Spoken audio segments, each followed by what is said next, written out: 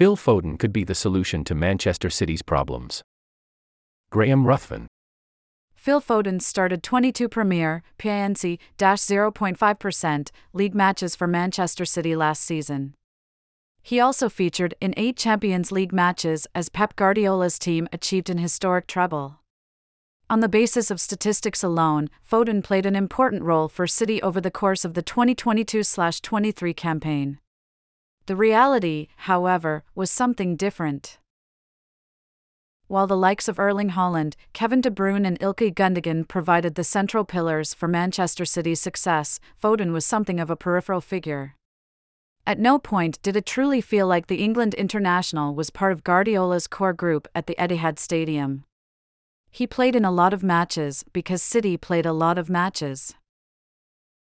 Indeed, Foden started June's Champions League final on the bench. It was the same story in the FA Cup final against Manchester United. Whenever Manchester City had to field their strongest lineup, Foden was pushed to the side. This season, though, the situation could be rather different for the 23-year-old. Gundogan's departure to Barcelona has opened up a place in City's midfield. The German was key to the way Guardiola integrated Haaland last season, using Gundogan to push up high next to the Norwegian striker to ensure he was never isolated in matches. De Bruyne did something similar as City played with 2 number 10s. De Bruyne's injury means Guardiola will have to find a solution to a growing midfield problem, and Foden could be it.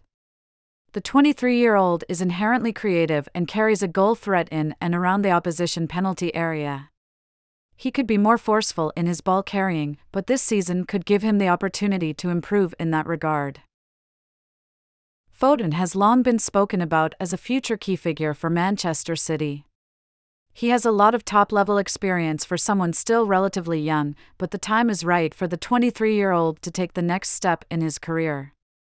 He must now put into action all that he has learned working under Guardiola. There are other options Guardiola could turn to. Julian Alvarez has been playing in behind Haaland so far this season, with the Argentine attacker extremely versatile in the number of roles he can perform. It's possible City could still move into the transfer market to find a new midfielder, with Jeremy Doku the latest to be linked. While Manchester City are the dominant force in English and European soccer, they are facing a number of challenges this season. Gundogan's exit and De Bruyne's injury are 2 of those challenges, but in Foden they have a player who could offer a solution.